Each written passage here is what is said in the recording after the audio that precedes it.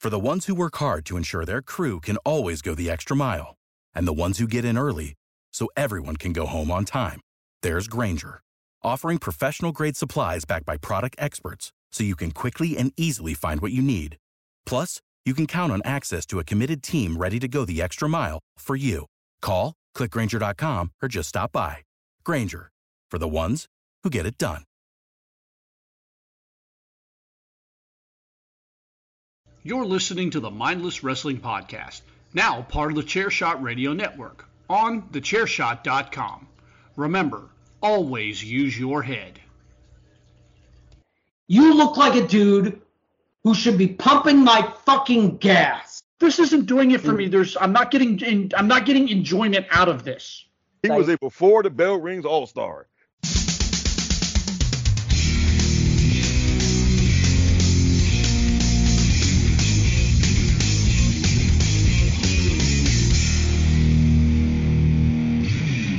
And welcome everyone to the Mindless Wrestling Podcast. I know this is not DJ. DJ is taking a well-deserved vacation. He will be back next week, and I'm sure he is kicking himself right now as he's listening to us because he missed all the fun news that happened over the last few days. But here, as always, is myself, Rob the Genius, the smartest person you've ever heard on a podcast. I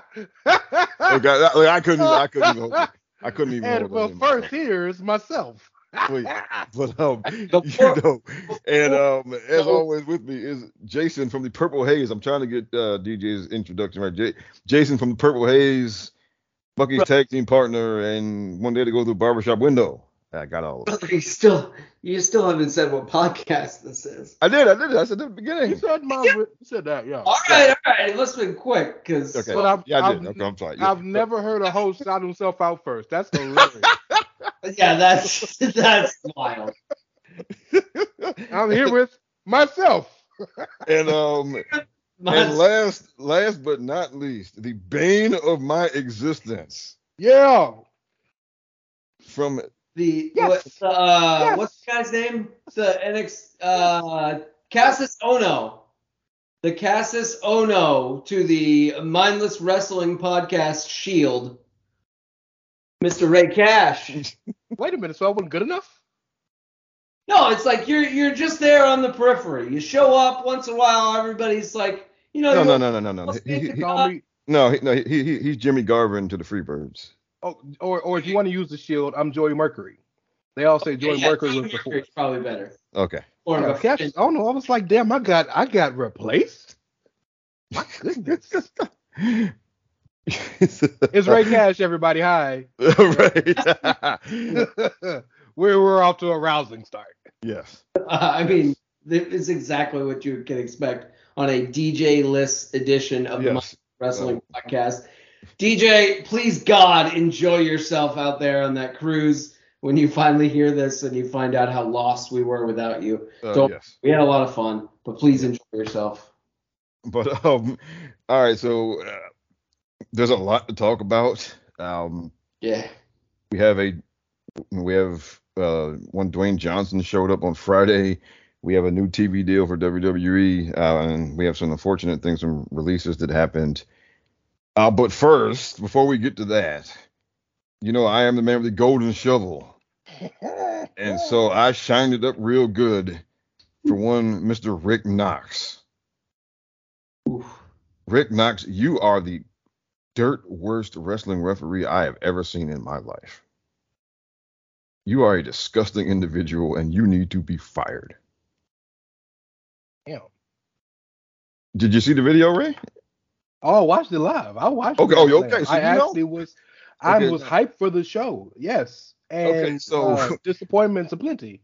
And so there was, so I've heard different accounts of when exactly Mox got concussed. Some people thought it was when on the pile driver. I heard some people say that it was actually earlier on when Phoenix did a dive onto him. Yeah, the flip. That's when it looked like. Okay. But so when Phoenix was covering him, Mr. Rick Knox, he counted 1, 2, and then he stopped. And then if you look at the video, you can see Moxley look at him and say, "Fuck you." Okay. Because he was supposed to count to 3. You can see Mox motion to him and say something pretty loudly as he's going for the cover. So it's probably something like, "Hey, count it out. I'm out." Whatever, something. And he counts 1, 2, and then he stops. And then Mox looks at him. He says, he looks dead at him and says, "Fuck you." That you can definitely tell, and I'm not a lip reader, but I can tell you what he said after the count. Yeah. And then so Phoenix picks him up again and gives him another pile driver. And like whatever happened to count it like it's real. Yeah, man. But I'm not gonna. You got one job. You got one job. I agree. I'm in no way, form, or fashion am I sticking up for this dude. I'm not gonna ask for a new job. Even though how he got the job is a surprise. But yeah, I don't know if it's a lack of Rick Knox been doing this for like 30 years, dog, as an indie ref. I don't know. You have to notice. Number one, it's your job to notice all the little shit. But for the fact that you didn't notice that this man was out for a good 5+ minutes was yeah, man. For the concussed dude to look at you and literally tell you, "Fuck you, let him pin me," the dude who was concussed. That's not a good look, man. And for the record, normally I'll blame AEW, Tony, and whoever's on and Gorilla for this. You can't blame them because you know how they would relay that through the ref. So the ref, like they may have been screaming in the back in the match, and the ref was like, So yeah, it's all on Rick Knox on this one, dog. Yeah, I mean, it's just some dude. This isn't just some dude on Elevation, cutting his teeth because Tony gave him a hot dog and a handshake. This is Dean Ambrose, John Moxley saying, "Hey, we're out of here. Guess what? We're out of here." Count. You'll appreciate this, Rob. There is a very twisted irony and positive to this situation because your boy Moxley been trying to take a vacation for like 12 months, dog. Well, he's getting it now. You got it now, bro. It's wild, but took an injury. I mean, when they should have pulled up on that dude for real. Oh, they weren't happy. And from reports, I've seen pictures of Tony backstage. I know people trying to roast Tony for doing the Dan Garcia dance at the end of the show. But like there's also pictures of Tony in the back with Moxley, like not looking happy. So I don't think anybody's happy about the situation. And maybe a reprimand will be happening because he definitely, if nothing else, deserves to have a, what do they call them? Performance review? Yeah, that's necessary right now. I mean, look, he needs to get one of those performance reviews that Lord Vader used to give people, Oh, damn. I mean, don't put him in the ground, Rob. Jesus Christ. Okay, we don't have to kill him, but I mean, if Vader hits Rick Knox, it's not going to be good. Oh, it's just choke him a little bit, or give him, or something. I mean, oh, you want the D. David Schultz, huh? I mean, look, man, that's just, I mean, yeah, I mean, come on, man, like, and give him just give him a quick Darth Vader. Yeah. And but to me, it was disgusting. Because I mean, come on, man, you can't do that. So Rick Knox, you stink. Did y'all pay attention to anything else on the show, or was that the only I watched the main event, and it was, for me, it was going really well. And then the last 5 minutes, I wanted to shoot my television. Yeah, I wasn't a fan of. So look, MJF is a very nuanced performer in that there are specific stories he tells, and sometimes if you don't know the story he's trying to tell, it can look weird. So the story he was trying to tell was, he's actually, I think, is doing a fantastic job for a dude who's never been a babyface in his life, getting the crowd behind him and playing off of it. But yeah, the off felt a little weird, especially with Adam Cole. Did he sprain his ankle running out there? Yeah. Or something like that? Yeah. But the match was fun. And again, Joe has lost a step, but he's still Joe.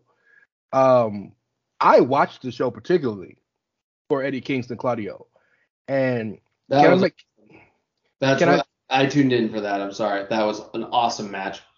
It was. But can I give a hot take? Please. Good. Eddie Kingston is one of the few wrestlers who still makes me care about AEW. And I mean this with all love and respect, because I think Eddie Kingston is one of the best sports entertainers in the business. I do not give 3, 2, 1, -1, half, a quarter, a penny of a fuck about him in the ring. It just does nothing for me. Eddie Kingston wrestles like a kid who spams the same move, because he hit 12 spinning back fists. Like at a point, bro. Come on, we got enough, dog. We've had enough. So I've never really watched him wrestle. So is he a before the bell rings all-star? He is dog starting lineup. And he's not a bad wrestler, because he gets the idea of he can put a match together well. The problem is he'll tell you he's not in the best shape, even though he's much better than he was before he got hired. But also he's not a moves guy. So he's 100% a story guy. But eventually you got to put some moves with the story, and the moves don't look good to me. Okay. Am I wrong, Jason? No, I think he just has that kind of brawler kind of feel. Whatever level he got to in, let's call it wrestling school, he learned exactly what he needed to learn, and he was like, all right, I'm good. That mixed with his affinity and obsession with Japanese wrestling. So right. if he was the brawler of the American style, it would be perfect. But he wants the small brawl, right, like Marufuji and like Atashi. You know what I'm saying? You read about, he is an inside baseball guy. He makes wrestling fans, like wrestling fans, we love him. And anything the guy does, like, it's great. And I can look past the matches and whatnot, because I see the real emotion that he puts behind it, and the effort and the care and everything like that. So, like, he's your favorite wrestling fan's favorite wrestler. I totally understand why he, like, despite his everyman persona, hasn't made any of those, like, you know, cross-cultural strides, you know? He's just exactly what Ray's talking about. He's there, and I have a great time watching him every single time. But I get it. But for me, the main, what I hated about the main event was, MJF has the neck injury, and that's fine. But he takes a Death Valley driver on the apron. He kicks out at 2. Then he takes a Uranagi through a table, and then he kicks out at 2. And then he takes a pile driver on the floor, and then he kicks out at 2. And then he takes a muscle buster, Joe's finisher, and he kicks out at 2. And at that point, I wanted to shoot my television. Yeah, that's where I lost the plot, too. I was just like, okay, guys, I know this is the land of, like, it's going to be more kick-out palooza over on this side of the street. But doing it with MJF against Joe is, like, what's it called when you're being rude to your audience? Why am I blanking on the term? But you're basically calling me stupid at this point. Yes, and like Hulk Hogan wouldn't have kicked out of all of that. Hulk would have tried. Hogan would have said, "Hit me with your finisher." He would have kicked out of the muscle buster. But he wouldn't have done all the other shit. Even this isn't that he would have done that, like, in the main event of SummerSlam or in the main event of WrestleMania or the Royal Rumble. He's not doing that on a Monday or a Friday. No. I mean, no disrespect to the dude I'm about to cite here, because I love him and I think he's one of the greatest ever. So this is not coming from a place of hatred or shade or disrespect. But this is a generation raised on John Cena. So, I mean, that's what the big match of the big match style that we have learned in the past 15 years is John Cena. Yeah. And this is MJF's first big babyface title match. I'm not counting the Adam Cole thing because there was still too much nuance. Right, that was the night that he officially cemented himself as the baby, but also in his home stadium. So my boy had a few extra XP points. And look, I'm not saying it made sense either, but so this is the world we live in. Babyface, the world of realism in the majority of professional wrestling, and the big companies at least, is gone. It's gone because the baby faces have to be superheroes now. Well, there are a few wrestlers who still do it real. I mean, the Tribal Chief, still one of his strongest suits is doing that. I mean, he kicks out, but he doesn't kick out people of four finishers. He makes the kick out. He does kick out. He kicks out of every finisher too, but he just makes it look better. Yes. But he kicks out of one finisher. He's kicked out of like 17 F5s in one match. Not just because of stakes, but just because of how everything was going. I knew there was never a doubt in my mind that Joe was going to that MJF was going to kick out of every single move, and it wasn't because of the stakes. It was just because of of course he is. Sorry, it's New York, And and look, I'm still gonna shit on it. Okay. Who didn't like it? That's fair, yeah. I mean, and look, you can't get better until you criticize what needs to be criticized, man. So, and you're never gonna get me to say that's okay. I'm gonna call it shit no matter who does it, and I'm consistent about that. Yeah, no, understood. Yeah, I'll give MJF the slightest pass because again, I followed Homie's career since he first got some notoriety. He's never been a babyface, ever. Yeah, ever. Probably not even when he wrestled in his home promotion that trained him. So you're learning on the fly as the world champ in the second biggest promotion in the world. That's a lot. That's a lot. Yeah, that is. That's fair. So, last thing about Grand Slam. So, do we think Saraya is keeping the belt warm for the dentist?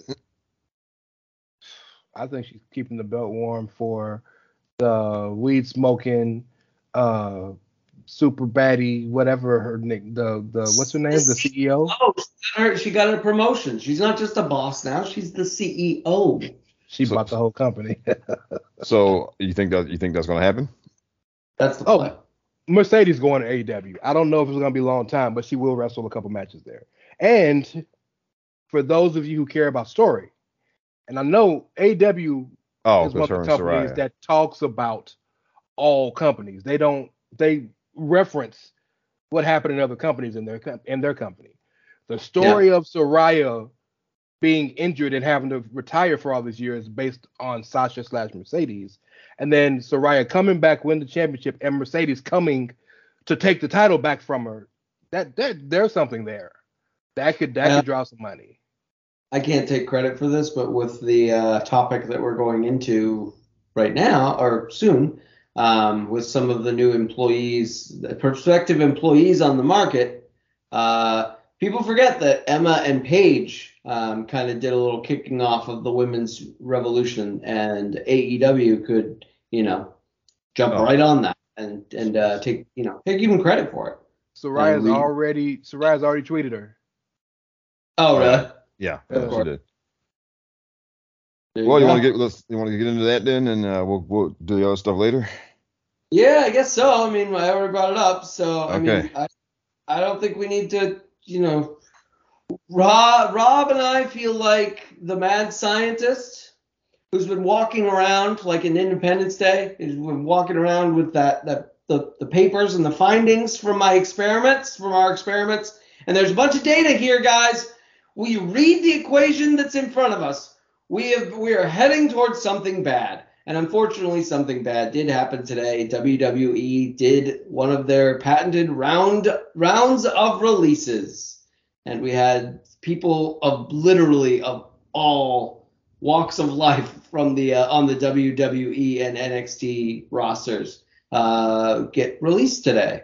So that's a big bummer. I don't know if Rob, if you have the full list, you want to. I'm not going to comment. I'm gonna bring it up. And so now what Jason's referring to is we've been kind of on this show we've been kind of just referencing or warning or whatever you want to say, just basically that in terms of the number of people on the roster and the amount of TV time they had, the math wasn't mathing.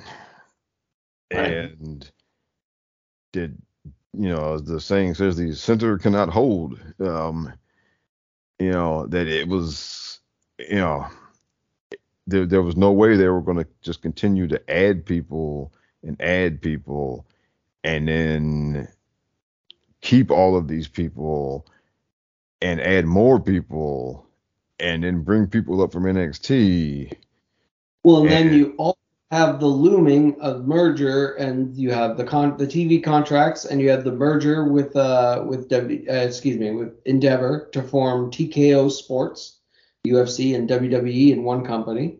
So you have, as we're trying to say these past couple of months, even the last year or so, there are a lot of moving parts here. And, when companies are trying to get their books right for stuff like that, stuff can turn on a dime. And obviously past behavior? The best predictor of future behavior is past behavior. And so there you go. So I'm sorry that we didn't feel like we were stepping out on that big of a limb to say, hey, a bunch of people probably are going to get fired soon. It's not great, but the math isn't mathing. So for all you acting shocked and surprised, I don't know what to tell you. Yeah. So all right. So the main roster, folks. But before you say the main people, I just want to say one thing real fast, if you don't mind. Okay. I don't think most people of an unbiased, logical thinking mind would be surprised by today. Because what you guys said is actual fact, unequivocal, unarguable fact. There's too many people in the building, and the capacity of the building is this many. We got to get back to this many. The problem, I think, that a lot of people have, myself included, is forgive me, now I'm assuming here, and I may be projecting, but it feels like the absolute glee and true and wholehearted disrespect in which WWE chooses to make these announcements or make these cuts. Because we're going to talk about all this today. Yeah. But just today, we could talk about a few days ago, but literally today, they announced the deal for doing the 80,000 or 70,000 seat arena in Perth for Elimination Chamber. And they announced the deal for SmackDown leaving Fox and coming back to USA for $1.4 billion over 5 years, which is $400 million more, a raise for that show. On the same day, they choose to release these people. And that's the problem. The releases make sense. When we go through these lists, forgive me for jumping the gun here, but a guy like Dolph Ziggler wasn't doing anything there, didn't want to be there, made a lot of money. That's a cut that makes sense. The problem is how often, how regularly, and dare I be so presumptuous to say how happily they do this on the same days. It continues to show us that they are the worldwide leader in the best product, the biggest reach, and the most piece of shit people. Regularly show us that. Yes. And yeah. I mean, yeah, it is what it is. So here's the list. The full. All right. So, all right, Mustafa Ali, Rick Boogs, Aaliyah, Top Dollar.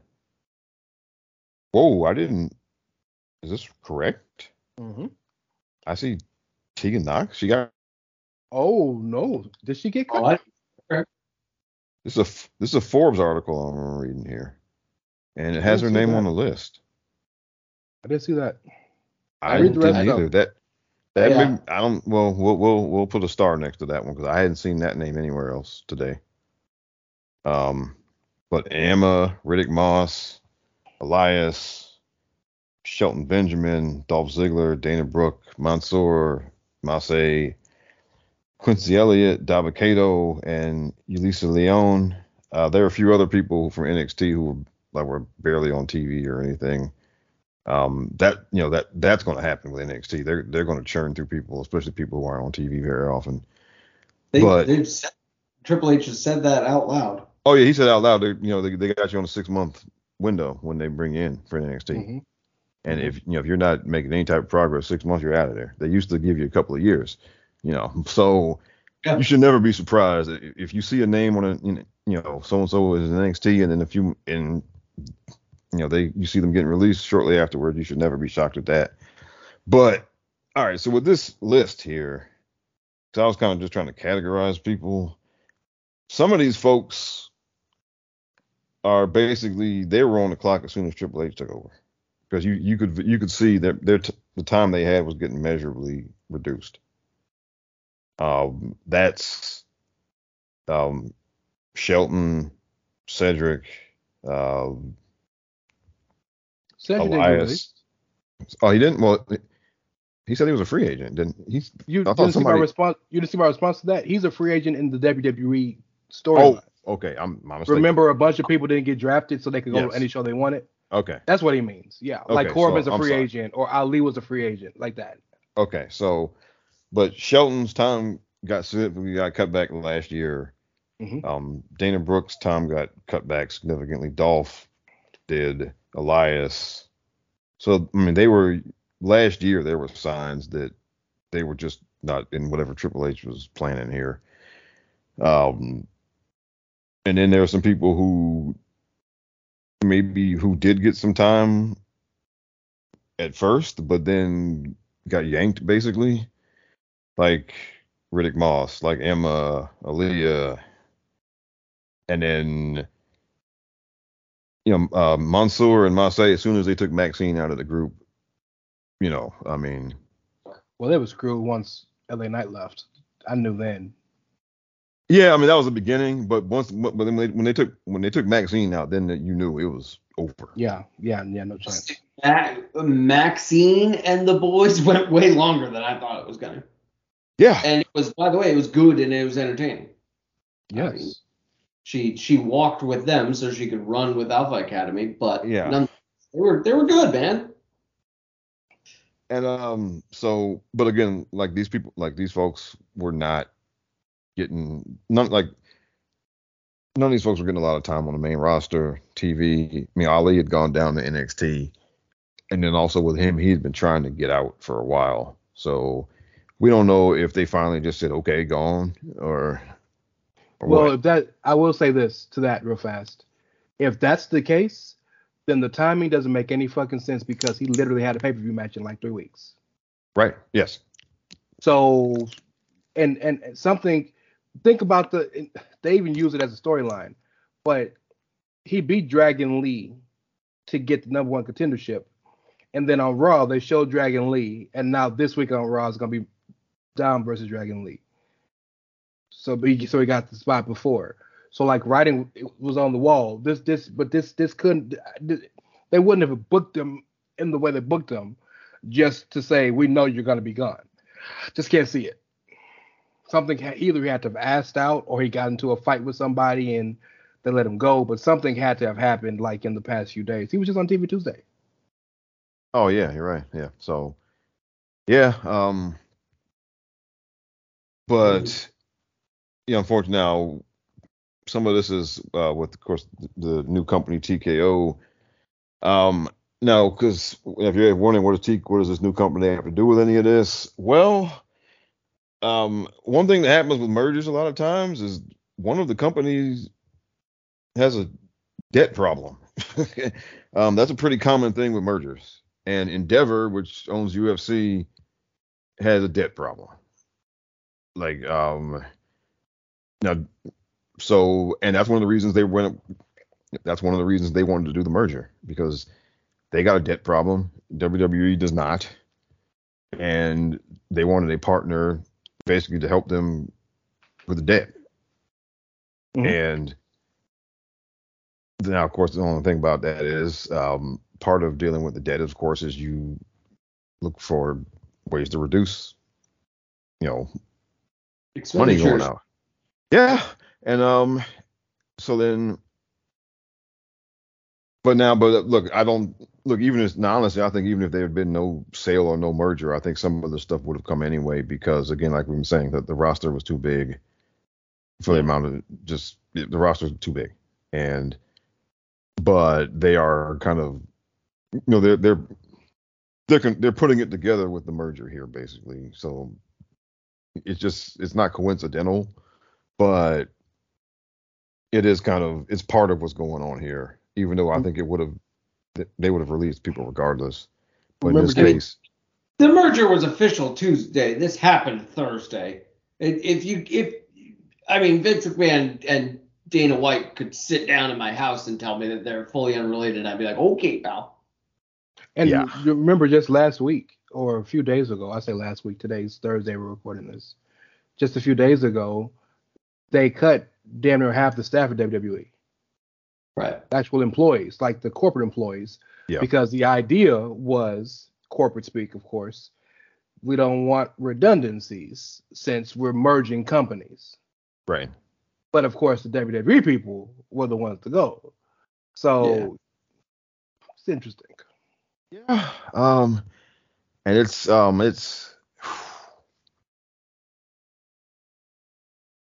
I mean it's in the grand scheme of things, it's not surprising because like I said, we told y'all we've been telling y'all for a while that something like this was going to happen because again, too many people, not enough space.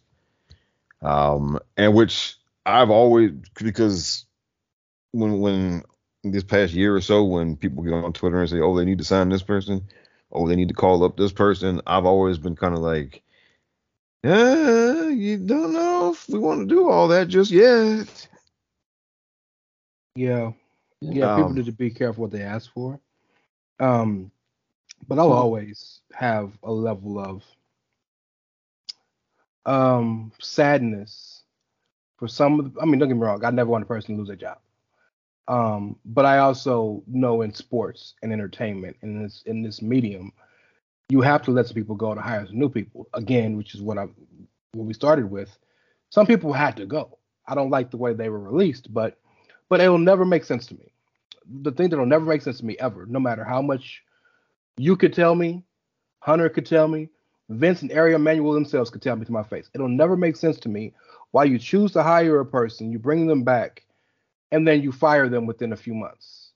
Like, bringing them back and bringing Hit Row back, what was the purpose? And I understand you can't use everybody at the same time. JD McDonough is a perfect example of that.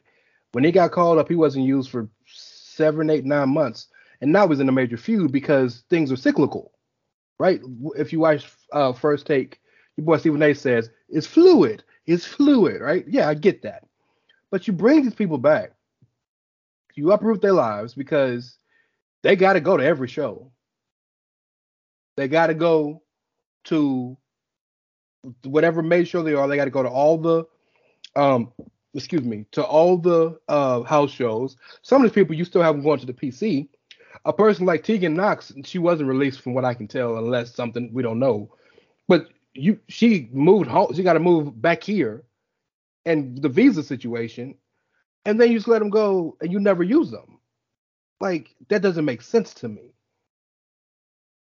Yeah, and because I've been pretty critical about, particularly with the women's side, how you were speaking about this for a minute. Yeah, with just how just inefficiently they use the roster every week for television. But at the same time, well, look, I still think they could have done a better job. I'm not going to change my mind on that. Some of the not being used as much as they could, that was going to happen given the size, given how many women they had. But that's on them for signing that many and for signing more than they needed. Yep.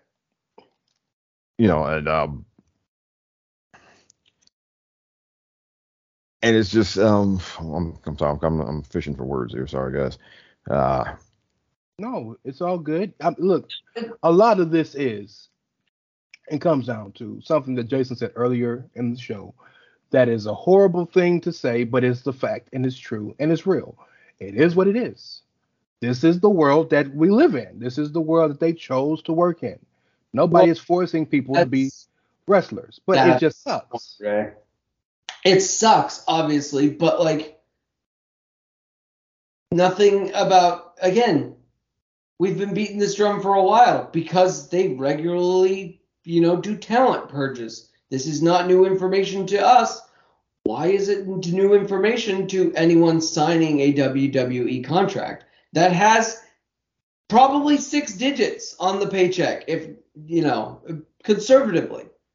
So while you're saying everything you're saying is true, Ray, everything, it sucks, obviously, to lose your job. It does, it's a little, my sympathy and my oh my God, what are they going to do factor is a little bit lower. But and that's where I get kind of lost, where people just oh, how could they do this to these poor innocent people, these poor innocent professionals? Okay, well, they will get over it. Yeah. Now let me just say, the reason a lot of people freak out like they do is that, I've said before, we get attached to these people. Yeah. Right. Yeah. When you have a favorite, now some people take it too far. It's one thing to be attached to like your 2 or 3 favorite wrestlers, right? That's one thing. When you're attached to like 30 of them, then that's doing too much. And that's what some people are. Some people are acting like they're attached to like 30 people. And that's doing too much. Why I'm so callous about it is because I'm almost like raging against that. It's like, okay, yeah, I'd be bent out of shape if like, I don't know, like 5 wrestlers, like I'd be actually upset if these 5 wrestlers got fired. But like, come on, people, stop acting like every single person is your favorite wrestler to ever wrestle. Well, we live in a world, number one, where we know more about these people more than we ever have. Yeah. Sure. Number one. Number two, we live in a world where you can clearly see for a lot of these people, Cardona's a perfect example. If you give them the opportunity, they can work and they can maybe possibly, do some good for your company. But thirdly, to your last point, Jason, the overwhelming majority of people I agree with you with. But I will always stand up and take sincere umbrage for the people who are not of this country. Because you are literally messing with their lives, because you take their visa away once you fire them. But you brought them over and to not use them particularly. And this is men and women. This isn't just the women, but I know Tegan Knox is a perfect example. Or Emma, it's a fantastic example. Like now you're messing with their livelihood. Because it's not just, oh, I'll get another job. Well, I can't because I got to go back to Australia and then get back over. You know what I'm saying? And so like that, that bothers me. I hope there is some more care and some TLC behind the scenes for the international releases, because you're right, that is a huge part of it. They can't just like walk across the street to Impact or walk across the street to Billy's Garage Wrestling. So that no argument there. Yeah. Now, look, I never begrudge anybody. If your favorite wrestler got released today and you are just, bent out of shape over it, I got no problem with that. You got every right to be. I mean, okay, you're a fan first. You're a human being. Look, this company. Look, I mean, the lifeblood of this company being as popular as it is and making as much money as it does is people getting attached to the wrestlers. That's a great point. Okay, I mean, look, between Roman, Charlotte, and AJ Styles, I got like 25 T-shirts. Okay. Amen. And that's not just because I like to watch them wrestle, right? You develop an attachment to these folks, right? I mean, you don't buy commemorative plaques of them winning kayfabe championships just because you like to watch them wrestle, right? You develop an attachment to them, right? People who drive hours, to a different state to go see a show or go across the country for WrestleMania or whatever, right? I mean, it's because you've developed an attachment to some of these people, and so I do totally understand when one of the people you've developed an attachment to gets released. Then, I got no issue with you being totally pissed off about it. I got no issue if you just like, fuck it, I ain't watching this shit no more. I got no problem with that either. I think it's the armchair bookers who think that you squandered 12 WrestleMania main eventers. Well, no, that's those people need to stop. They need to stop. Hey, those people are out there and they're loud, man. Oh, I know. They need to stop. Unfortunately, on release day. But like, for example, trust me, I know people who stopped watching Washington football when they got rid of Doug Williams. Yeah, no, it's a real thing. And then some people did the same when they got rid of Art Monk, right? Because my grandmother was a Houston Rockets fan, diehard. I remember when we won the championships, we went outside and screamed and all that. And then when they traded Robert Ory, Sam Cassell, and all those people for Chuck, she never pulled for the team again. That was in '96. My grandma just died last year, and she hated the Rockets still with the passion then. I was like, damn, it's been 2 generations. What are you talking about? They still the same team. All right.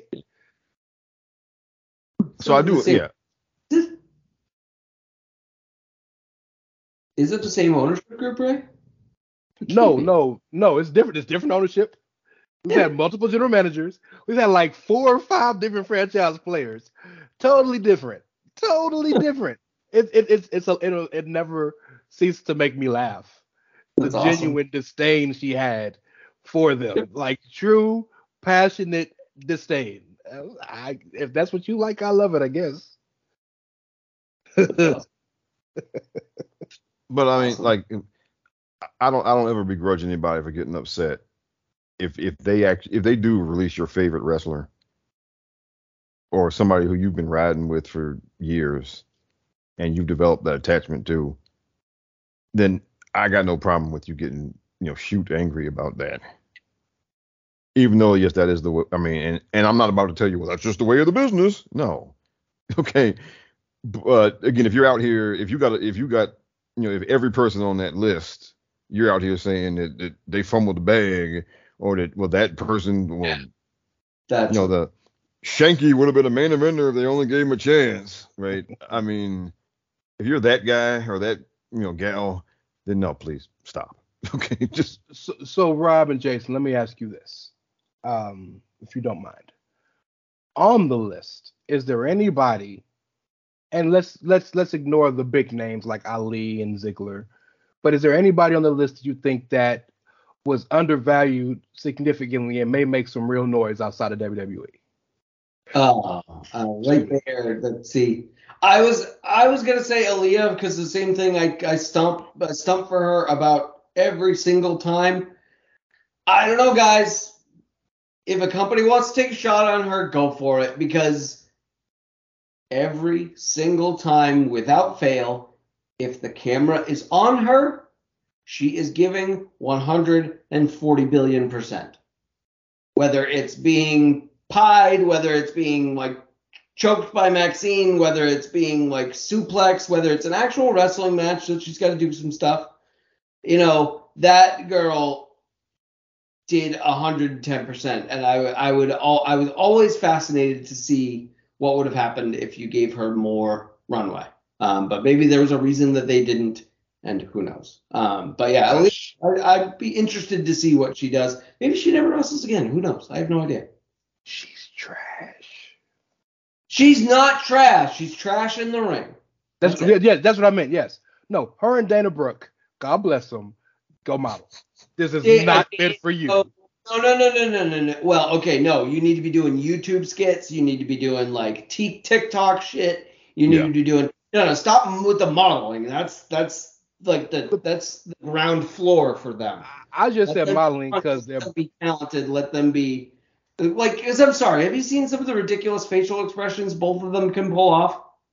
No, right. They'll be yeah. I want to say modeling because they're both absolutely gorgeous. Well, but they have no business inside a ring of any kind. Well, now we have been a ring light maybe. Okay, now we've been somewhat defenders of Dana Brooke here on this show because And I'm we like. so glad I hadn't been on. Because we like the 24/7 stuff. Okay, she absolutely killed it doing the 24/7 title stuff.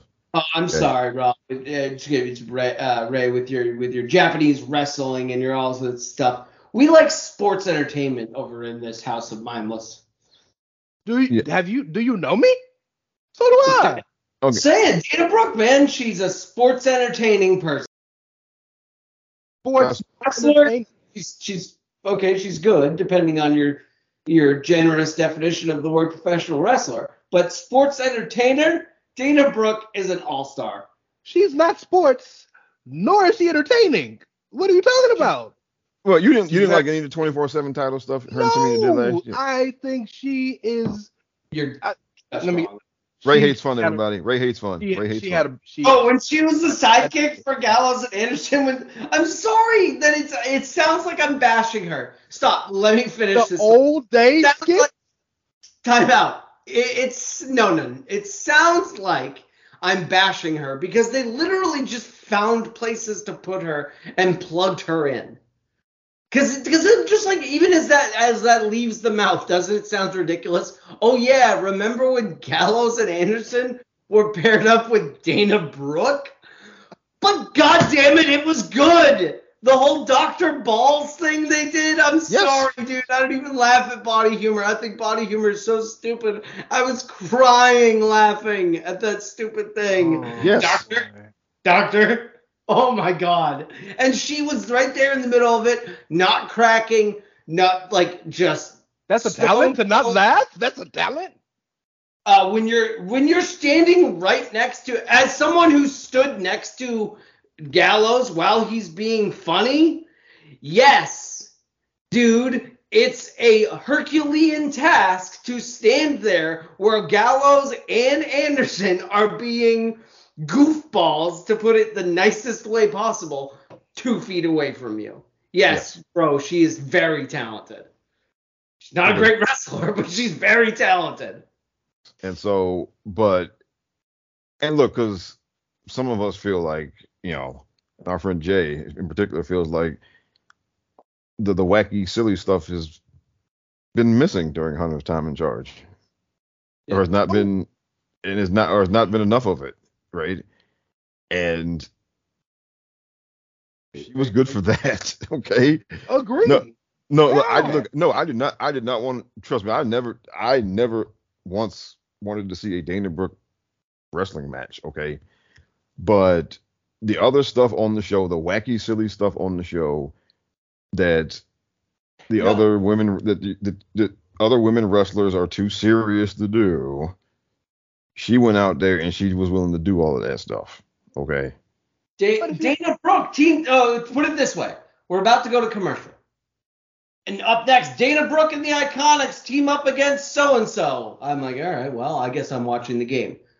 Up next, we see the results of Dana Brooke and the Iconics go shopping. I'm like, I'm tuning in and I'm not changing the channel. That's why we're trying to keep. What? I have officially yes, segue into something in the ring and whatnot, and yes, she'll exactly. be their manager or whatever, and it'll be just fine. So stop this with the I know what you're trying to get at, Ray. And Ray hates fun, everybody. She can do a handspring like a goddamn superhero. Because Ray Cash, aka Rance Morris, hates fun. Officially give up. You hate fun. I give up. Ray hates fun, everybody. Officially. That's right. I'm sorry. You just want to watch Japanese guys smash bamboo. Why are you putting that on me? Yes. When have I become that guy? I've never been that guy. Yes, I've never been that guy. Ray is the patron saint of real serious wrestling. Okay. I'm the guy that loves Fandango. What are you talking about? My goodness, man. Well, I wish you would have fun with Dana Brooke once in a while, bud. I'd like to have fun with her, definitely, just not in the ring. You know what I'm saying? Hey, hey, yo. All right. Next. Don't we need that commercial? Yeah, we should before we get ourselves in trouble. Okay. Yeah, man. Oh, boy, almost made me quit the show and I don't even work here, bro. What? I will be right back after this. Without the ones like you, who work tirelessly to keep things running, everything would suddenly stop. Hospitals, factories, schools, and power plants, they all depend on you. No matter the weather, emergency, or time of day, you're the ones who get it done. At Grainger, we're here for you with professional-grade industrial supplies. Count on real-time product availability and fast delivery. Call, clickgrainger.com, or just stop by. Grainger, for the ones who get it done. Okay, and we're back. And we went to commercial, and I forgot to tell you guys to buy some T-shirts for this. Ray, you do the T-shirt commercial here, buddy. Well, hey, do you like clothes? Do you like things on your body? Well, if you do, go to prowrestlingtees.com/thechairshot, where we have all sorts of insert here, aka clothes. No, we sell shirts, y'all. We have shirts, jackets, all sorts of things. Go support your boys and your girls. Pay a little extra, get some soft style, as Miranda Morales would have you do with the Queen of Soft Style. It feels good on your skins. And support. It allows us to make fantastic podcasting experiences for you good people. And, maybe we'll spend some more money and we'll go to Japan, since apparently I'm the Japanese purist of the show. Apparently, But yes, go to prowrestlingtees.com/thechairshot and support your boys. Thank you. And always use your head. We got you. Look, we got to say it every 5 minutes. We're contractually obligated to use the slogan. Hi, Greg. Greg's actually got little inhibitor chips in the back of our necks, and he zaps us. Right. With a Suicide Squad, but just with chair shot. Yes. Yes. Okay. So, next up on the agenda. We miss you, DJ. Yeah, I know, man. DJ, come back, brother. Because we are just. We're not doing too good here. You gentlemen are doing a good job. Trust me, as a guy who's been the host of many shows, this is fun. Okay. Well, since we're talking about the business of professional wrestling, there was also some other business that got announced, and that is that SmackDown is coming back to the USA Network. One of the biggest questions that's been looming over WWE programming is where were they going to end up? Who was going to, where were the different shows were going to end up? Were they all going to just stay where they were? Were any of them going to move? How much more money were they going to get? And so we found out the first answer today that SmackDown is going back to USA Network. And it's going back to the tune of $1.4 billion. And there were some grumblings that Fox maybe didn't want to pay the increase that WWE was looking for to keep them. Now I kind of poo-pooed that for a while because I thought that was just Uncle Dave being Uncle Dave and not knowing what he was talking about. But but actually we don't know if that was the case or if USA just ponied over the money. So SmackDown is coming back to USA Network. $1.4 billion. And right now, that's all we know. So before we get into what we think might happen with Raw or NXT, what do you guys think about SmackDown coming back to USA? How long is it, the deal? 5 years. SmackDown's worth $1 billion. That's the be-all, end-all. Guys, we ain't going anywhere. They're set. So I don't know how many more times we need to do The Emperor Has No Clothes. But the train keeps on coming. So I don't think you should, again, much like the behavior of some of that they've exhibited in the past, I don't think this should be a surprise on anyone based on just the wow that we've given every single time they launch a new deal or they ink a new deal. We're all just like, wow, that number's crazy. Hey, what were we saying 8 months ago? Wow, that number's crazy. And it's just it keeps going. It is crazy. So. Yeah, and I forgot to mention, as part of this deal, they are getting, I think, was it 4 primetime specials on NBC. On NBC. So Saturday night's main event probably is going to be back. And the SmackDown just special or something like that. Yeah. Because we don't know what form they're going to take yet, right? We just know there's 4 primetime specials on NBC. Connected to the SmackDown deal specifically. Okay, it's connected to SmackDown. SmackDown. I got to tell you, y'all, WWE never surprises me. They continue to just make money hand over fist. But I feel like this is an upgrade in money and a downgrade in status.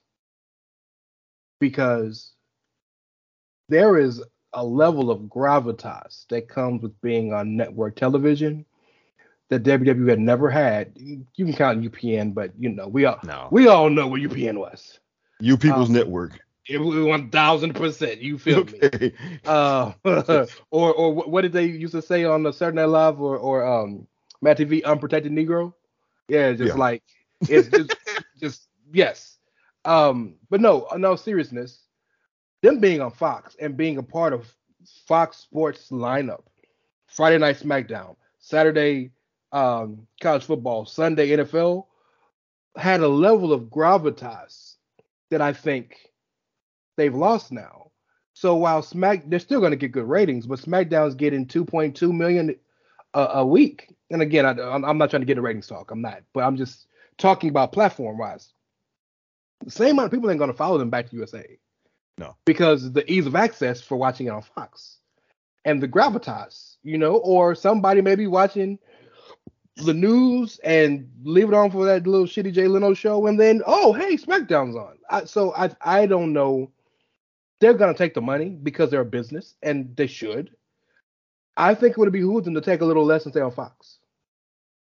And just to give you an example, like with Monday Night Football, they went from ABC to ESPN, and now because of the writer's strike, they're putting games back on ABC, and they literally found there were 3 million viewers just out there that came back in for the opener, Monday Night Football opener.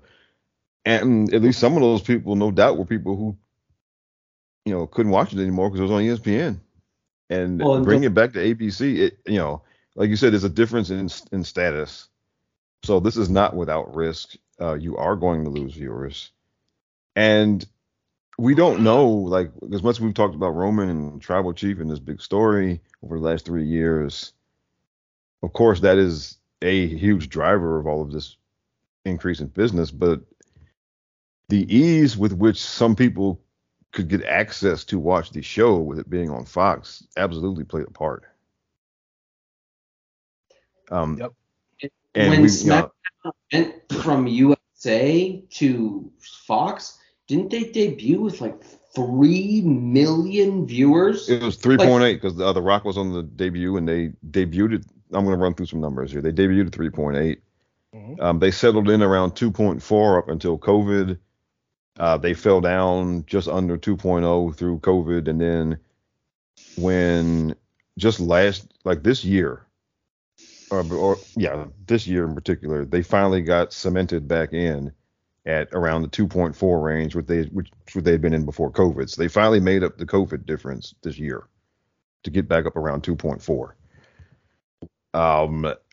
They will not get 2.4 on USA Network. Not close. No, probably not. Because Raw, when there's no Monday Night Football, Raw tops out at 1.9. Mm-hmm. And then there's some nights. There have been nights where even when there was no football, where they went down as far as 1.5. It's just the show just wasn't popping that night. And so with Raw, you're talking 1.5 to 1.9, and you're topping out, and they get over 2, maybe Raw after WrestleMania, they get over 2. Or if they have like Roman and special. Brock, or if they have a special episode like the 30th anniversary. Yeah. But you're not gonna get 2.4 every week for SmackDown on USA Network. I don't care if Roman is there every week. You're just not. Agreed. So now the question is, of course, do you make it up with the primetime specials? Because the primetime specials, I mean, on NBC, because remember Fox is, even for a network, Fox is still considered like not like it used to be, but Fox was at one time considered like the B team of networks. It was the fourth of the big four. Yeah. Yeah. So on NBC, I mean, if they do the right amount of promotion, and I mean, could you potentially get up to $3 million for those specials or more? Maybe. Well, yeah, maybe. I could see it if you build it up. Yeah. It depends on who's on them and how they're built and all that good stuff. I mean, if it's a weird, NBC pulls out all the stops, because I mean, NBC has a lot of people under their contracts and their wings, obviously. Yeah. If they get like a all-star celebrity palooza type thing, it could be a big deal. It's going to be as big a deal as NBC wants it to be, as long as they have all three of the shows. Right, but if they dump it on a random Saturday during July, then it won't.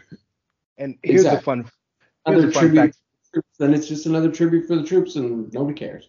Here's a fun fact for you guys, a little behind inside baseball. The reason WWE and NBC Universal have had such a long standing relationship is because Vince and Dick Ebersol were best friends. Yes. And their friendship took a bit of a fracture with the advent of the XFL, based on NBC having NFL and XFL didn't work right and things of that nature. Dick Ebersol has since retired, and now his son is in the role. And so, yeah, they still have a relationship, but it's not the same it used to be. Now it's strictly business, whereas they used to be best friends. So I would be curious to see the level of which WWE is. When they went to Fox, like Fox really gave them the big red carpet. Yeah, yes. Dude. Roman and Sasha and people were on like major promotions, and like they really. NASCAR had somebody from WWE like every week. I'm not kidding. They were a grand marshal, or they were running the pace car, or they were just walking around the pits. Yep. There was somebody from WWE at NASCAR. Big E was on Big Noon Kickoff regularly. Like there was a real synergy there. Stronger at the beginning, towards the end it wasn't so much, but COVID and things happened. And them coming back to NBC, I wonder how big it's going to be treated as a big deal, because they're not going to a new place, they're coming back home. So that's how you treat it, like the big deal. You'd be like, hey, the prodigal son has returned. You should, but will they is the question. Because again, are they looking for these specials to be a big deal? Are these specials going to be something where they throw up on a random Saturday in July to get 2 million viewers on a Saturday in July, right? Right. These executives know what they're going to get from the tribute to the troops. So, right. Are we getting 4 tributes to the troops, or are we getting 4 are we getting a Royal Rumble? Are we getting let's get crazy with it? Are we gonna have the Saturday WrestleMania night 1? I don't know. Let's be crazy. So I'm so glad you said that. I can't remember when I said it. If it was before the first deals were made? I know I've said in the past that if they really wanted to get out there and be wacky, dog, if they put WrestleMania on NBC, the advertising dollars they could get, because they already don't make money off of it now from TV, because it's a network. They threw that bad boy in NBC, dog, and just got some advertising dollars.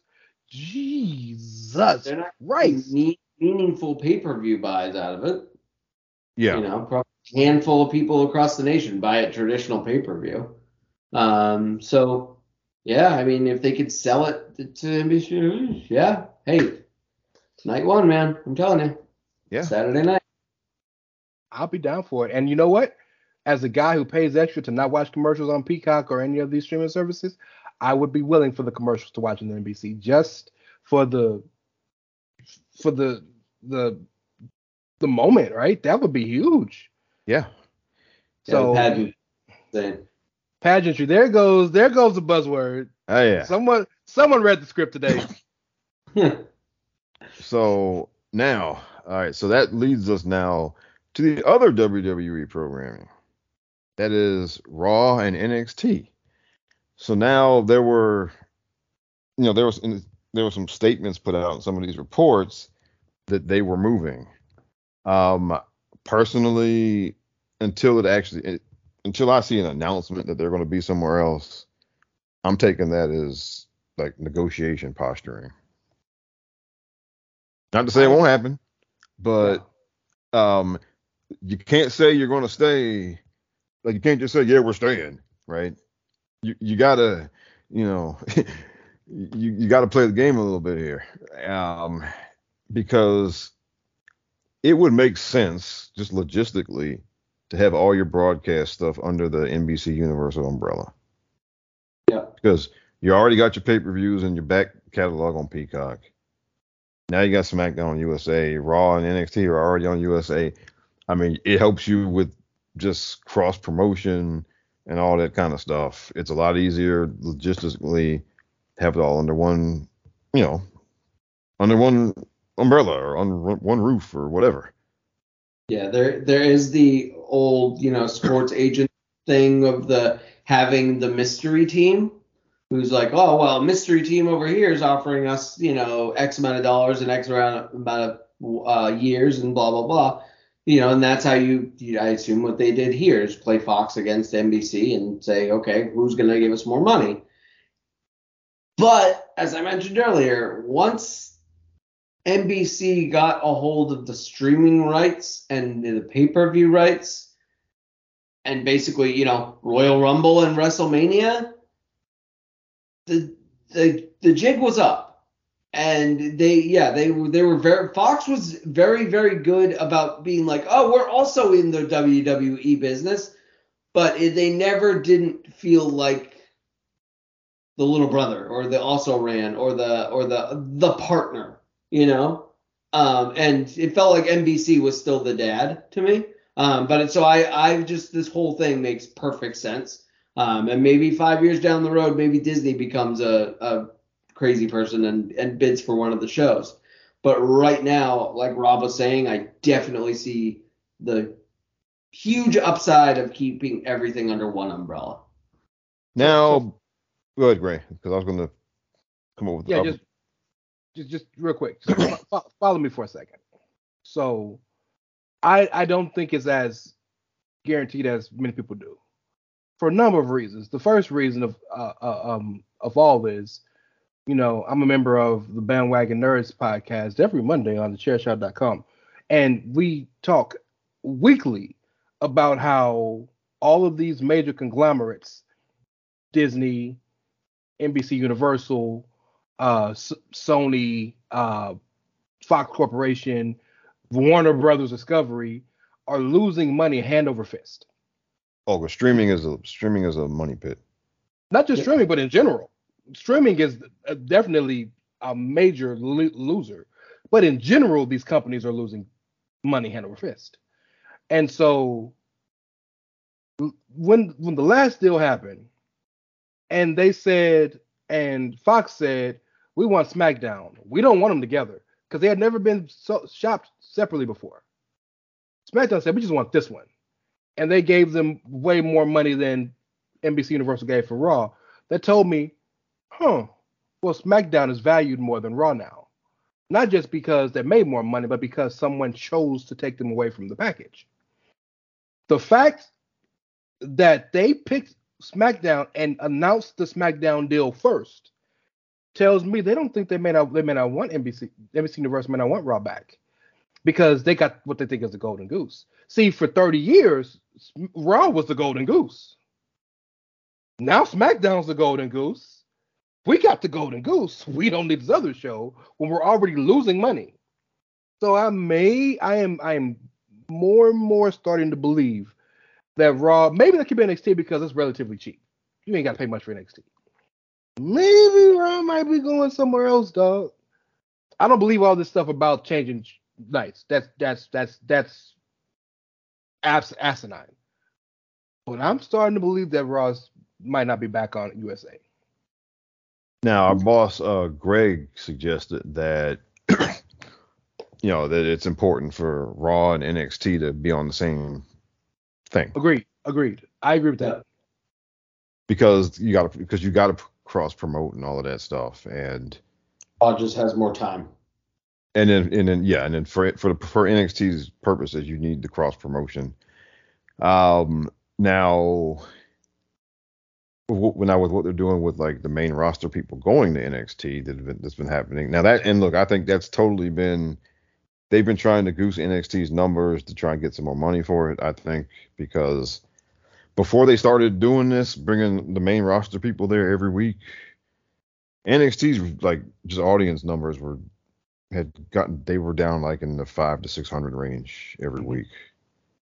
And you were not going to get any type of pay increase for that because that's basically, you can get 500,000 people to watch the show on basic cable. You don't need, that's not a really big accomplishment per se.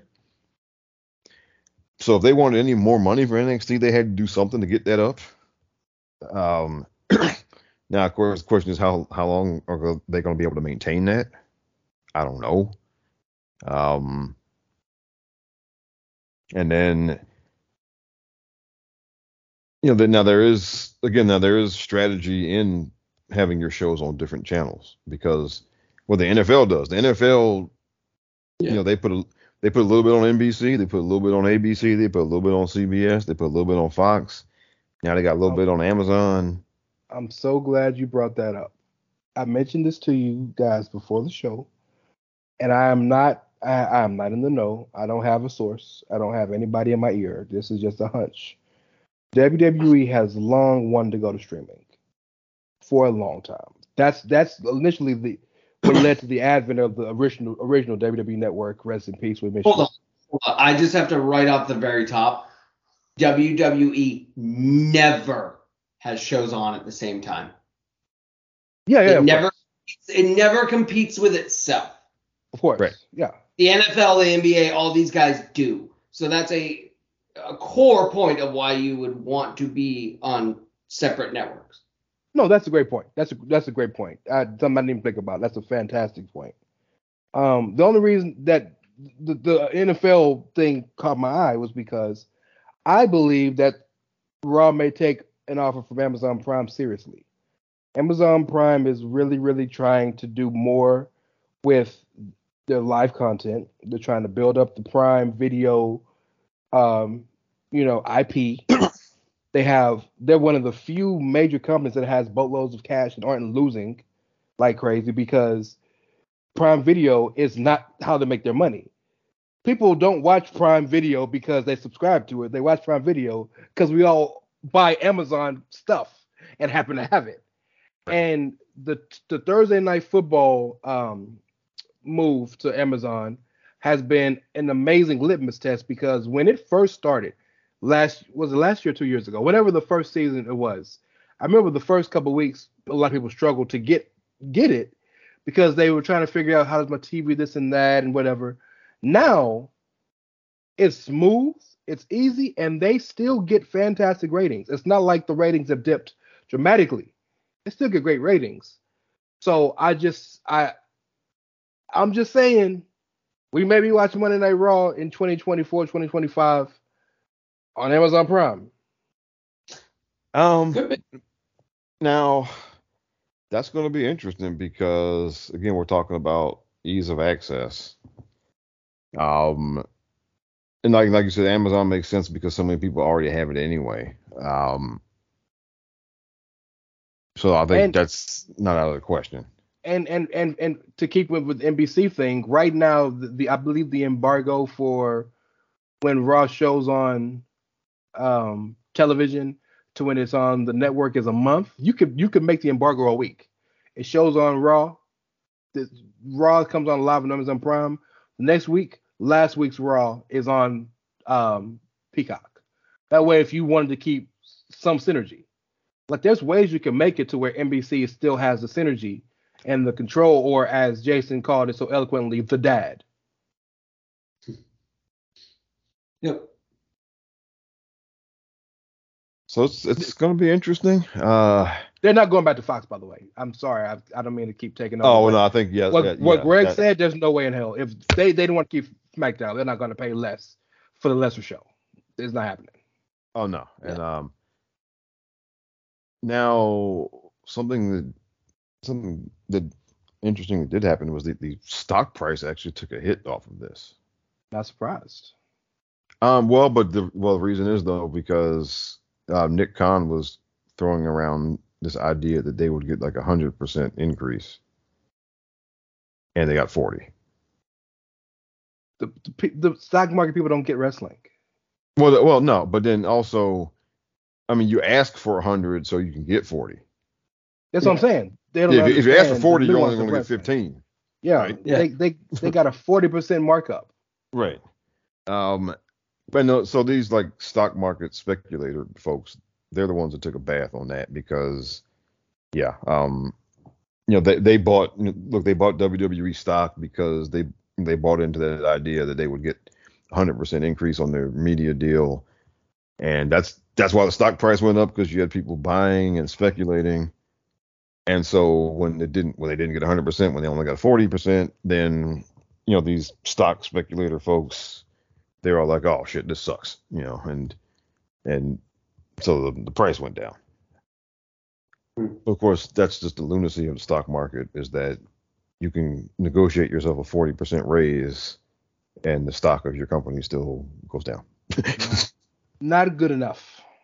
Yeah. So speaking of Fox and TV, last thing for the show here. Last Friday on SmackDown, someone who we had not seen on WWE television in a while came back through the door. One Mr. Dwayne Johnson returned, and it was a great little thing they did with him and Austin Theory.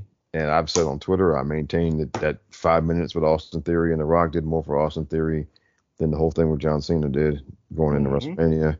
Agreed. How many people, like, obviously because of who he is and who the character is, he's never going to actually pull it off. But how many people have actually, in the middle of the ring, pulled off what's your name? It doesn't matter, to The Rock? One other person. Thank you. Who was that? Mick Foley. Thank you. So, okay. Austin Theory is in a category with Mick Foley. Rob, please continue. Okay. Pretty fucking good. Yeah. And so, of all the criticisms of John Cena that people have had, most of them are stupid. But one I think that does carry some merit is, well, one, I think people focus too much on him winning matches over people and say that he's burying people that way. But I think where he really has buried people is on the mic. And that whole thing with him and Austin Theory this past March was a prime example of that. And to me, he made, well, I don't even know what the guy's name who plays Austin Theory. I know Austin Theory, the character. Austin White. Okay, so John Cena made Austin White look like Austin White was bad at his job. Whereas Friday, The Rock got over Austin Theory's character. Austin Theory, of course, is an asshole.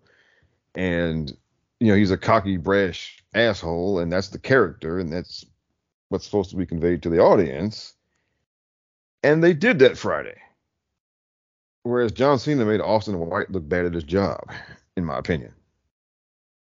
John, we've talked about it on this show before. John has a habit of, if it's somebody who might be sort of is the next guy, he brings his A game, and he does not play along with the assignment. He does not say, okay, I'm going to do the wrestler thing and get us all over here. He goes, no. I'm going to bring my A game, and if you can keep up, that's great. But they call me the GOAT for a reason, and I'm bringing my A game, and good luck to you, Roman. Because he did it to Roman Reigns, he did it to Austin. When Austin Theory, who are we talking about again? John Cena is in the middle of the ring on USA Network on Monday Night Raw, and Roman stumbles over saying something, and John Cena looks at him and says, "It's called a promo, kid. You gotta do it." It's like, well, what are we doing here? I'm still here because you can't do your job right. Yeah. Exactly. Dog. Dog. It's like, no, you want to get this guy over. But if you think about that is your job now. Your job, you're actually, by doing that, you're flying in the face of the purpose of your job, because we brought you back in this instance for one singular purpose, and that's to get this guy over.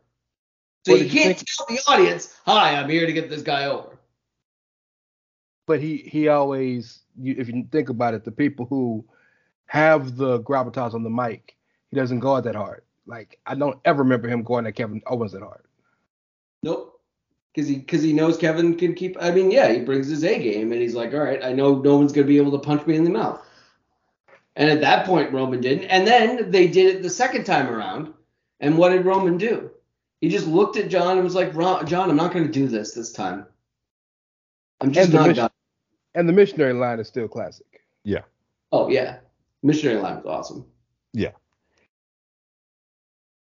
But I guess the real thing that came out of this was earlier in the day, The Rock was on the Pat McAfee show, and he suggested that he might be up for WrestleMania 40. Now, do you guys think this was just him working the marks and doing a one-off appearance on SmackDown because he was in town that day? Or do y'all think there might actually be something more to this? I think that 3 years ago, Dwayne Johnson thought he was going to be in charge of DC and studios. Okay. And I think that has not gone according to plan. And Dwayne's trying to play some revisionist history here. Okay. And so he's very, very, very interested in a thing that he could not have been less interested in a while ago. So, yeah, sure, dude. Awesome. Okay, it was on the books. Well, it didn't fucking happen. So, you know what? As far as I'm concerned, Ray Cash versus Roman Reigns could have been on the books. Let's go. I'm not excited about it because you know why? Because I didn't get to watch that happen. So yeah, cool. I guess we can talk about it, but let's go. I get to see Ray pose after beating Roman Reigns in front of 100 million adoring fans. So I don't really give a shit about talking about it. You know? Let's go. Yeah, me and Roman, that was the plan for WrestleMania, whatever. Okay, dude, but you didn't. So what are we doing? And then you're just going to talk about it now and then it's going to, you're not going to do anything. So, again, much like what we were talking about earlier, again, I've been saying this about Dwayne for years and years. Talk to me when he shows up. Well, you showed up, didn't mention your cousin once, had your little grab ass. They tried to play you off like 3 times, so I know this whole thing was not planned. You were on Pat McAfee's show. You knew Raw was in the same town. You called somebody up and you were like, hey, can I just take 30 minutes of the show for no reason? And they were like, well, yeah, you're the goddamn Rock. Of course you can. And so they went out there and you did your thing with Austin. Hey, can you do this thing with Austin? Can you do this thing with whoever? And, oh, yeah. I'm definitely going to do that thing with my cousin. Bro, go away. Nobody cares. I will do Cody again before I do you. I don't care. Get out of here. I don't want to hear about it. Until you're actually the name on the marquee, I don't want to hear about it. Bye-bye. Go back, try to ruin DC some more. Get Henry Cavill fired. Let's go. So, wow, number one. Number two, I have a shocking take. This is going to blow you away. Oh, sir.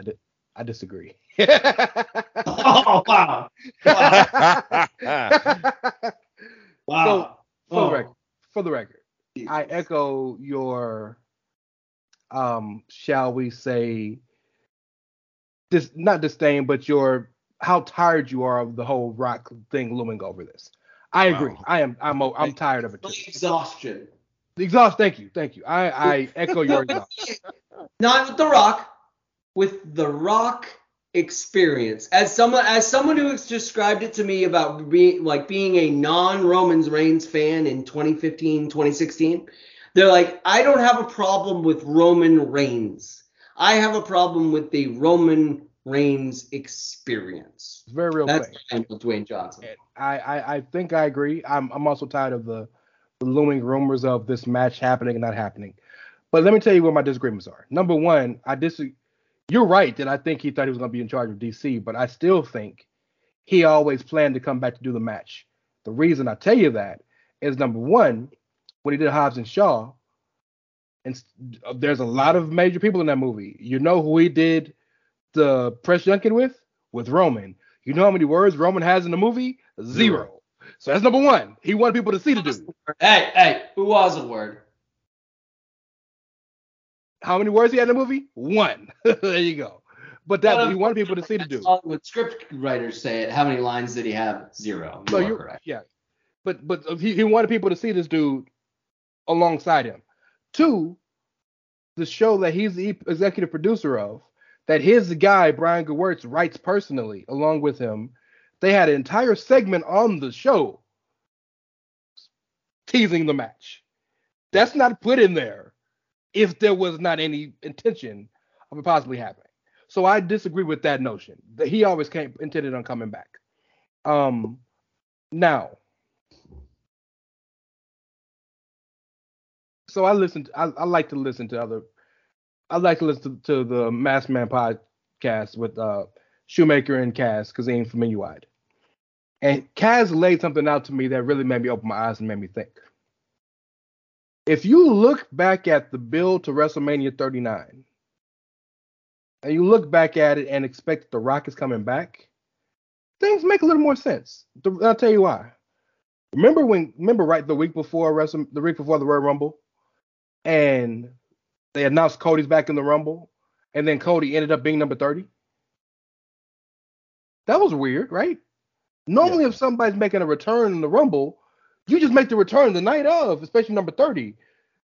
But to announce he's coming back the week before and still make him number 30, it's kind of weird. Don't you think? Yes. Another thing that I don't think this is probably just an amazing coincidence.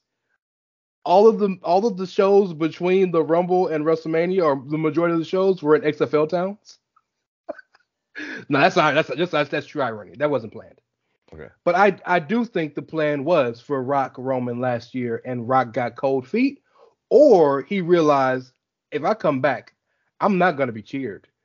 When I come back, I'm going to be cheered initially, but this bloodline thing is what people care about. Sammy, people care about Kevin, people care about Cody. Way too much for me to come in, waltz in, and get this title match. So I think there was an air of levity, which probably Paul Heyman pointed out to people. I doubt The Rock did it of his own hubris. But I'm with you. I'm exhausted.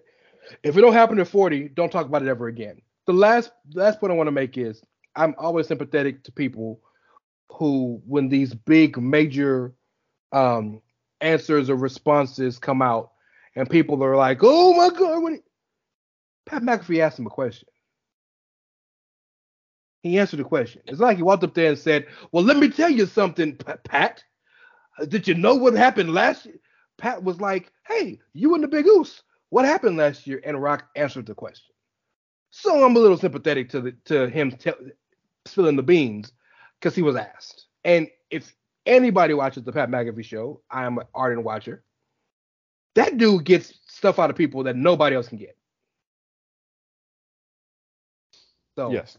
All right. Well, okay. Now here's what I think.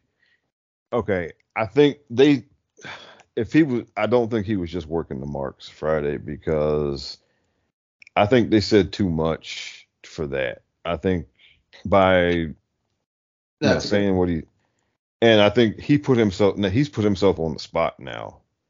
Oh, that's what I was gonna say. He's got to do something now. Yes. So like literally, even if you show up and do the Royal Rumble triple powerbomb spot that you did, where fucking Jimmy, Jay, and Roman powerbomb you in the middle of the ring, just so we can say we did something, man. Because now we're just playing grab ass. Because now, like this can't be. This has to turn into something now because he put himself on the spot. By saying it on Pat McAfee show, first of all, in front of all these people.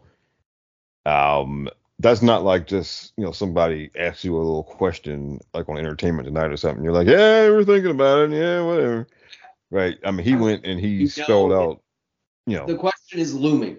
The question is literally looming. Pat works there on SmackDown, where your cousin works, is the king. So no, I don't. Again, even if you were caught blindsided by it, I'm sorry, you've been doing these for way too long to get blindsided with something like that. Mm-hmm. And also, I mean, and I'm sure Pat had told him beforehand too. Oh no, Pat is a friendly. Pat does not. Pat ain't Walter Cronkite. He ain't there to get you and gotcha stuff. Yep. Okay, but one thing, because it got picked up by all types of publications, not just dirt sheets. So he knows now he's on the hook with all types of media, right? It's not going to be Uncle Dave. It's not just Uncle Dave saying bait and switch if nothing happens, right? He's on the hook with ESPN, with Entertainment Tonight or whatever. He's on the hook. He's on the hook with every major media outlet. Today, Variety, yeah. He's on the hook with all those people now if he does nothing. So at the very least, they have to make every effort to make something happen. And I mean, and look, maybe if it only ends up with him being the host of WrestleMania and and doing something, but he can't. There's no way he could have said all of that Friday and then just like, oh well, sorry guys. Yeah. Exactly. At this point, you got to do something. It's way too much grab ass at this point. And also, look, you kind of remember your roots, dude. Come on. And look, now also it's now or never. I mean, is he 50 years old already? Yeah, he's in 50s for sure. Okay, so it's now or never. If he doesn't do it this year, then it's not happening. And he better. This is a dude who he should have been in the Hall of Fame a minute ago, but because he won't retire because he's quote unquote been waiting on this final match. Well, you're just hurting yourself. Because imagine the type of publicity you'll get to get a Hall of Fame nomination. Yeah. Oh, you're just hurting yourself because you're not getting much younger. So you can't get your flowers because you won't retire, but you won't retire till you do the match, but you won't do the match. Yeah. And I did notice, the other thing is, he looked like he dropped some weight. Mm-hmm. Yeah. And now, so that's another. Just post Black Adam come down, or is that, hey, we're slimming down? Black Adam finished filming like 3-4 years ago. It's been a minute. Yeah, I don't know, man. He's done a lot of projects since then. So yeah, This seems like he's slimming down on purpose, getting more. And remember, when he did the last match, not the Rowan shit, but the last match with Cena when he tore his shit off his hernia thing, it's because he was too big. Oh yeah, because the first Cena match, he was in shape. And then when he came back for the second in the match, he came back for like 4 months. And he was in shape. He was slimmer. He was in shape to wrestle.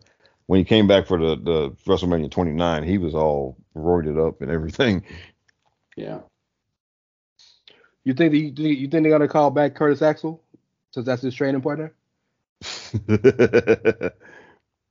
If we see Curtis Axel get rehired tomorrow.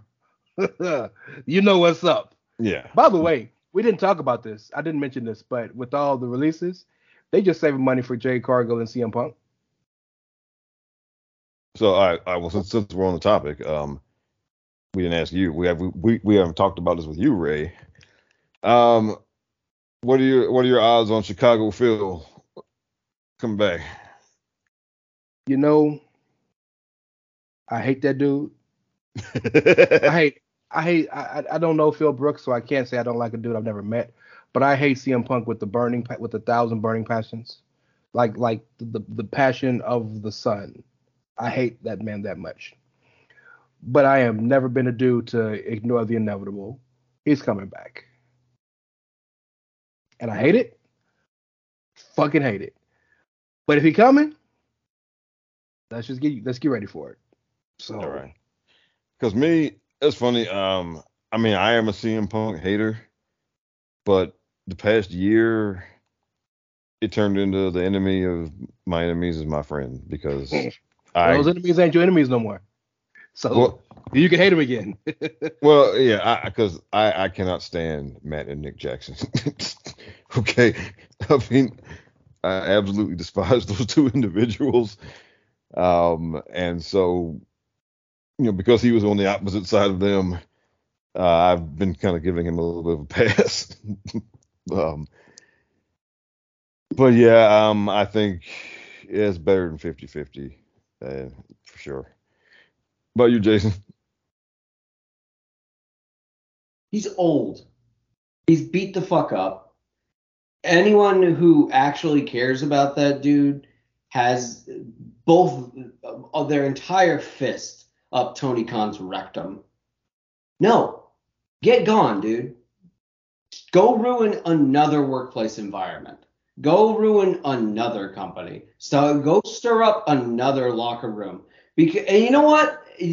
Go to Impact.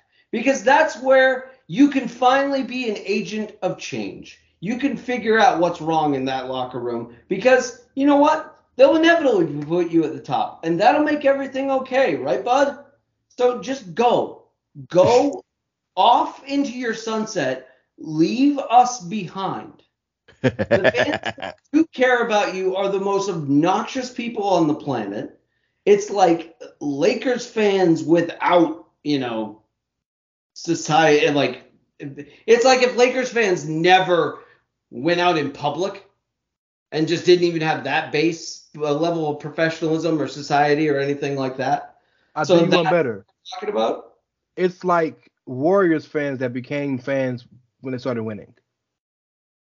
Yeah. It's just that. It's just the entitlement and the everything's for me and everything, I don't know. That dude, those fans bring out the worst in everyone. So I don't understand what's a pleasurable experience about that unless literally you are a fan of the dude and you like watching him win pretend belts. Like, okay, that's fine. That's why we watch the show. But everything else suffers. So as long as that's your top priority, cool. You'll have a great time. But if you like literally anything else, it's probably going to take a hit. So you'd be surprised how many people fall into that category of they just like seeing him win pretend belts. Yeah, man. Oh, I know. Well, yeah, dude. You think a guy who looks like that should be where he is? Absolutely not. But no, I've said it for years. And I understood it when he had made his little comeback, promo. I get it, man. He is charismatic, and I mean the dictionary definition of charismatic. He's not how high schoolers use charismatic. Oh, he's very happy, and no, he has a force of personality. He makes people believe in him. He makes, whether for good or for bad. And I say it all the time. Darth Vader has charisma, and Santa Claus has charisma. They have the same charisma score. Let's just say that. So, yeah, man, for fans of that dude, I mean, I can't believe he's getting fired again by the one place that I never thought would ever fire that dude. Just says everything you need to know. Like, literally, even they told him to pound sand. Tony Khan told him to pound sand. What the fuck else do you need to hear about that dude? He's not a good dude. So, Tell us how you really feel, Jason. I'm excited to see Jade Cargill on Tuesday nights. That's what I'm excited for. And a scheme to get Tony to pay her or back up the Brinks truck, I love her 10 times more. I hope it's on Tuesdays, but it's looking ever more likely that it's going to be on Monday or Friday. But I hope it's on Tuesdays, at least till after WrestleMania, WrestleMania, and then she debuts on the main roster after WrestleMania. She needs to do double duty if that's the case. Here's the thing, right? Because I think the danger is that if you put her in main roster matches, well, now I'll just say this. I actually don't think if you put her in there with, Charlotte and Becky, they'll take care of her, right? Yeah, but you can't put her in there initially. Well, but the problem is though when you can't put her in there with them early. So the problem is when you have her in there with Sonya Deville, right? Who is when you have her in there with somebody who is just okay and who can't take care of her as far as telling her what to do through a whole match, you run the risk of her looking really bad because she didn't really have any good matches in AEW, now did she? She had a few okay matches where we gave her a participation trophy because we like her. Okay. Yes. Okay. She didn't really have any good matches in AEW. Let's be honest. All right. We like her. Okay. So if she does okay, we'll give her 3 stars because we like her. She's graded on a curve. Yes. Yes. All right. Now the problem is you put her in and if you put her on main roster in WWE and you put her in there with somebody who is just okay, and we've seen this, you put somebody like that in there with somebody who will take care of them, it's no problem, right?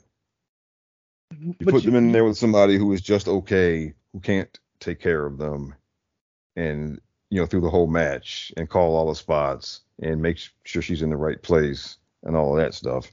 If you put her in there with somebody who is just okay, there's the potential for things to look really bad, and then to make her look really bad. You know what made me a believer in her though? Like a genuine believer that like this isn't some flash in the pan, she's hot now. What made me believe that she's really gonna be here for the long term is when midway through her run, and she basically said, I want to train right more. And she started working directly with Danielson. She went and found him and said, can you help me train? That showed me that she doesn't just see this as a cash grab. She sees this as, I really want to do this and get better at this. Like I care about the craft of this profession because she got everything else. What you call Eddie Kingston earlier before the Bell All-Star? Yeah. Starting lineup, dog. Jay's in the starting lineup. But most of the before the bell All-Stars are comfortable being All-Stars before the bell. She has shown a willingness and a want to get better, which is why I think it's perfect for her coming to the E, where you don't start until you do a couple of weeks in the Performance Center. Everybody. Right. They put Shinsuke Nakamura at the Performance Center. They do not care. But I think it's very important that they manage her ring appearances early on, at least, because if she comes in there and if she has some matches where she just looks like she just can't wrestle at all, and then it's going to be a problem. Like, you can look green, you can look like, oh, she's just a muscle woman, just throws people around or whatever, but you can't have her in there looking inept. Best agent in the business works for the women in WWE. TJ will take care of her, dog. Okay. I mean, I just, like I said, I think you got to manage it, though. I mean, you got to put her in there with the right people. You got to lay the matches out right. I think they may,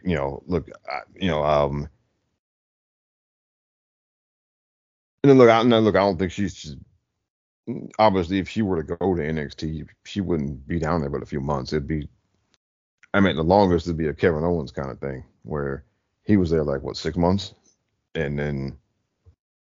But Kevin was an anomaly, bro, because he wasn't supposed to get called up when he did the Cena thing. That wasn't his call up. He just did so well they kept him. Oh, okay. Didn't know that. Okay. So it'll be interesting, I think, but yeah, I think they got to take care of her. And I think they will. It's just, well, you know me. Look, I don't say something happens until it does happen. So, yeah. Y'all know me. But anyway, all right, how long have we been going here anyway? We've been doing this for a little while here, haven't we? Yeah, we have. Okay. Yes. So we're going on 2 hours, which means that if you've been staying with us here the whole time, God bless you. And so, which means it's probably a good time to call it here because we don't want to do like Monday Night Raw and push for 3 hours. Okay. Where's the overrun? No, we gotta get off the channel for the news. Yeah. So, with that being said, we thank you again for listening. I was about to say watching, but listening to the Mindless Wrestling Podcast. And with Ray Cash. Thank you, Ray, for coming on. You're quite welcome. I guess follow me. If follow me on tagged at it's Ray Cash. I don't promote Elon's website anymore, so I say any old social media site I can think of. So tagged is today. There we go. And you and Kyle came out of retirement. Bruh, I feel so old. Yeah, don't. Hey, temper your expectations. This will not be a regular thing, probably. But it was fun, and I hadn't talked wrestling on a podcast in a minute, and it was fun. There's a lot of things happened. Got a good chuckle at the All In number being a lie, Jade leaving. Had some fun. Well, it was good to hear you guys back in action one more time.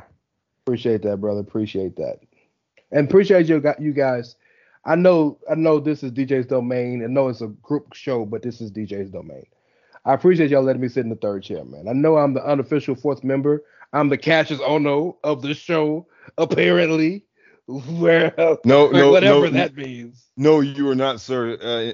For me, from my old head vantage point, you are the Jimmy Garvin of the Freebirds. Okay. Well, I appreciate that too. And by the way, I love Cassius Ono. Shout out to Chris Hero. But no, I appreciate you every time. I look at it as like almost not quite, almost not the Shield. I'm not good enough for Mindless Podcast. You heard it here, folks. No, I almost made it. We were, we're a very special trio. That's what we are. Yeah, clean it up there, buddy. He's trying hard. He's trying so hard, and I love him for it. I love you for it. Oh, man. Anyway, so, and as always, thank you for being here. As always, Jason. Thank you, boys. This has been a pleasure. As unprofessional and unorganized as it's been a lot of fun. So that's always a good thing, and that's what we strive for here on the Mindless Wrestling Podcast. Where Rob, are you actually going to close the show and say goodbye to the people, or are we going to pontificate for another 5 minutes? No, yes, I'm going to say goodbye. See, I'm saying my part last this time because I put myself over first at the beginning. Okay. But listen to my podcast with me. That's right. That's right. You listen to the Rob show. That's right. No, but all right. So we thank you again for listening to the Mindless Wrestling Podcast. I am your temporary introducer and closer of the show for this week. DJ, we love you very much. Please come back next week so I don't have to do this again. And we are on the Chairshot Radio Network. Buy the t-shirts. Always use your head. And as always, support your 14-time women's champion. And we are out of here until next week. Goodbye. Remember, you can call it sports entertainment. You can call it professional wrestling. Whatever you call it, just call it in the ring. And we're out of here till next week.